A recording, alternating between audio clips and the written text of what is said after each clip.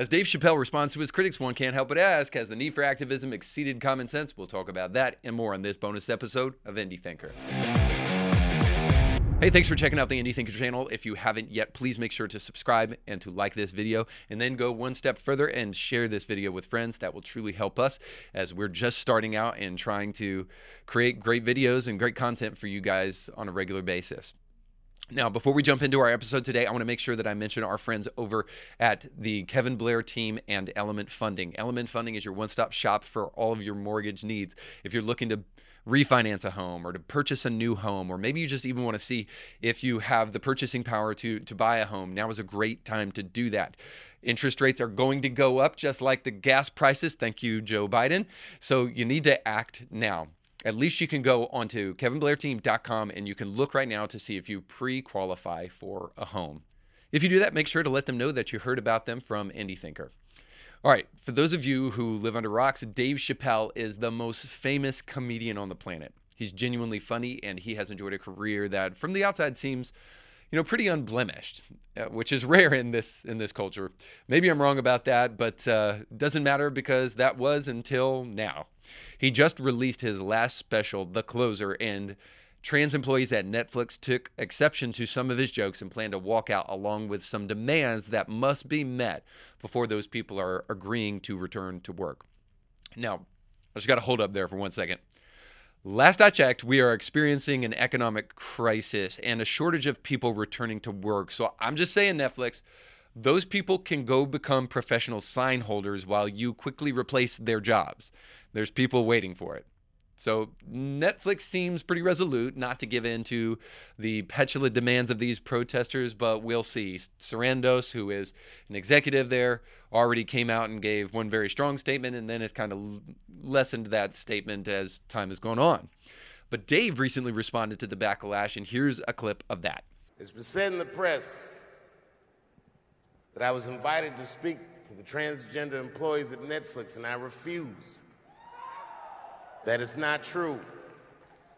If they had invited me, I would have accepted it, although I am confused about what we are speaking about. I said what I said, and boy, I heard what you said. My God, how could I not? You said you want a safe working environment at Netflix. Well, it seems like I'm the only one that can't go to the office anymore. Now, here's why I bring this story up. It seems that Dave has the same question about our world as I do, namely, what fantasy world are we living in? I find myself asking this more and more and more. I want to be really careful here. I am not suggesting that trans hate and trans violence does not exist. Of course it does. I'm trying to merely suggest that it is really, really, really hard to track. Every single article that I read on this subject when looking into the issue seemed to suggest that any person who was trans who was murdered because they were trans. That would be like saying every single white person that was murdered and every single black person was murdered because they were white and because they were black. Now, that may be the case, but not necessarily. So there is dangerously scanty evidence, to be honest with you, to support the most common refrain of the trans activist community, that trans people are an endangered species because of hate crimes. If you doubt me, I encourage you to look it up yourself, but when you do so, use a discerning eye when you do it, because motive has to be present and it has to be proven for it to be a real, true hate crime. The reality sure seems to be that more people in society are very deferential to the trans community and their pronoun usage than they are ready to physically attack them. So what am I suggesting? I'm simply suggesting that these protests only have one legitimate claim: that violence against the trans community, if created by this special, is a problem. Now, if that's true, then you do you and you protest. But if it's not, I think we need to look at these protests from a different angle and ask some questions about it. So I'll buy that the protesters are offended and that they have a right to protest. But there is no real evidence that correlates violence to this special in any objective way. So you can state that, but just don't expect everybody else to take you seriously. But herein is the real problem. The media does take this stuff seriously. And there are still cavemen and cavewomen and cave whatever else you want to be that still listen to the media. Last I checked, we have a border crisis, According to the New York Times, we've already had close to 2 million interactions this year with illegal immigrants. Homeless people still exist, and we're probably watching the self-indulgent activists across the street at Netflix wondering if any of them might drop some food while self-righteously stripping signs from counter-protesters.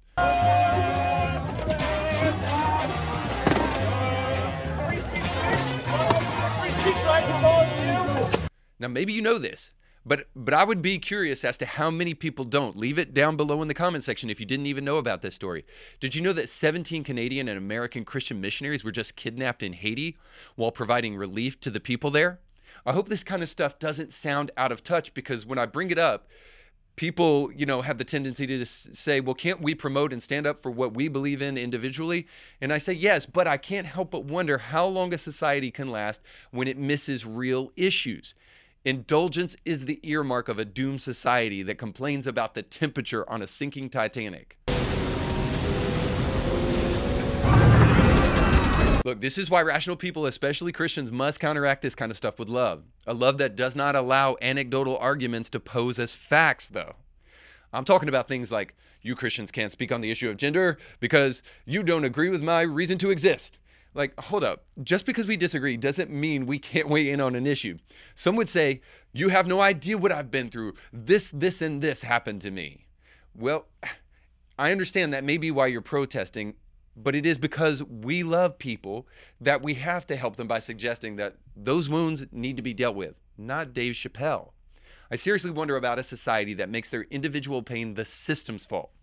Pain is a part of the human experience, and maybe the system did it, but maybe it didn't. I don't doubt that for a second, but I'm also going to suggest that we should probably just turn the TV off when we're watching something that hurts our feelings. Right now, people are being forced to take a vaccine they don't want to, or maybe even don't need, because of a present administration. And yet all of our president can do is just look down his nose at people who need to feed their families. I have the freedom to kill you with my COVID.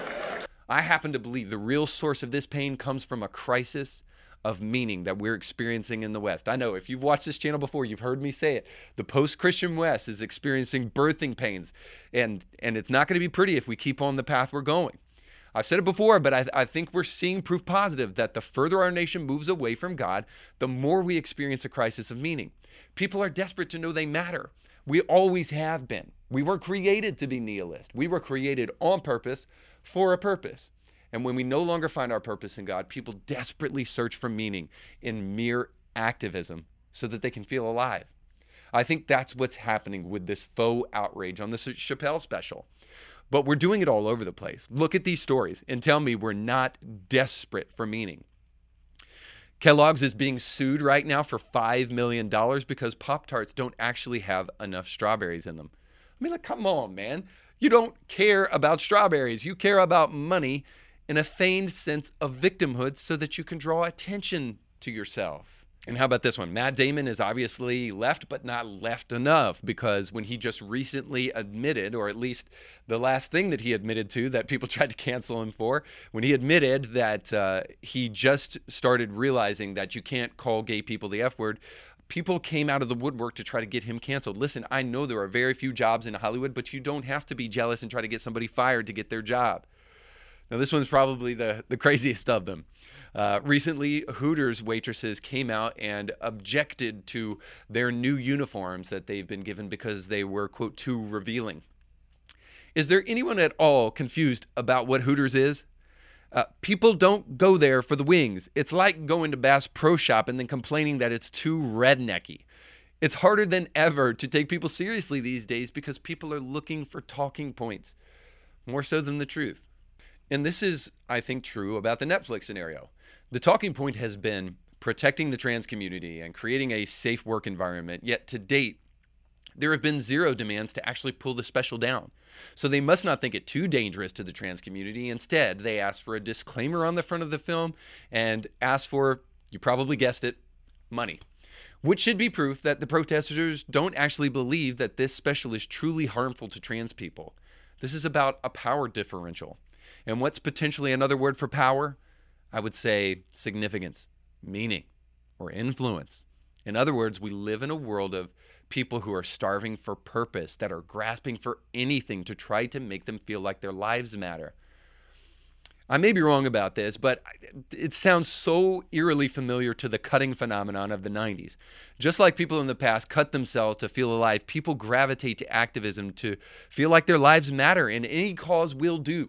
So I am not saying I am unsympathetic to the pain of others, but what I am saying is that when that pain is imagined or even self-imposed, we do people no favors to pretend that it is real. I'm just going to tell you, when there is not a God, you have to create a devil too. And a guy telling harmless jokes will do when they can't find anything else. So is protesting a hallmark of American democracy? 100%. Do we all have the right to lift our voice even if we're wrong? 100%. But we should also be careful about activism driven by ideology rather than facts. One critic reviewing Dave Chappelle's special accused him of a black mindset that places race above everything else. That's quite an indictment of another person's motive. Moreover, it misses the real issue. Race, sexuality, or any other thing should never be placed above facts. And no matter the talking point, we are talking about a joke. A joke at the end of the day. So I've got a prescription. Find meaning in something that transcends the present outrage and then speak as often as you can about that. If you love people, you tell them they matter, but not because of their intersectional identity or their grievance. They matter because they're children of God. Christians and all of us have to get better at doing this and quit being afraid of being called names. It is not love to help people chase ghosts. You have to tell them they don't exist and then lead them to something that does. And here's a reminder of how powerful you are when you actually do that. Most people love the Chappelle special. Way more people are for it than against it. Only a very small minority of people don't like it. Look at this Rotten Tomatoes score. This is such an indication of what's going on culturally. Look at how many people actually like the special. The silent majority exists, and we need to start framing culture with our voice. But we got to speak up to do it. So if we ever find our voice, we can make a big difference. Big earthquakes start with small tremors, people. Well, that's my thoughts on it. I'd love to hear what you think. Leave your respectful comments below. Make sure to like, subscribe, and share with others. Thanks for watching. You can catch brand new episodes of Indie Thinker with Reed Huberman every Monday and weekly bonus episodes to keep you thinking throughout the week. But you have to subscribe and click the bell to be notified when new episodes drop. If you enjoy this content, make sure to like this video and share it with friends.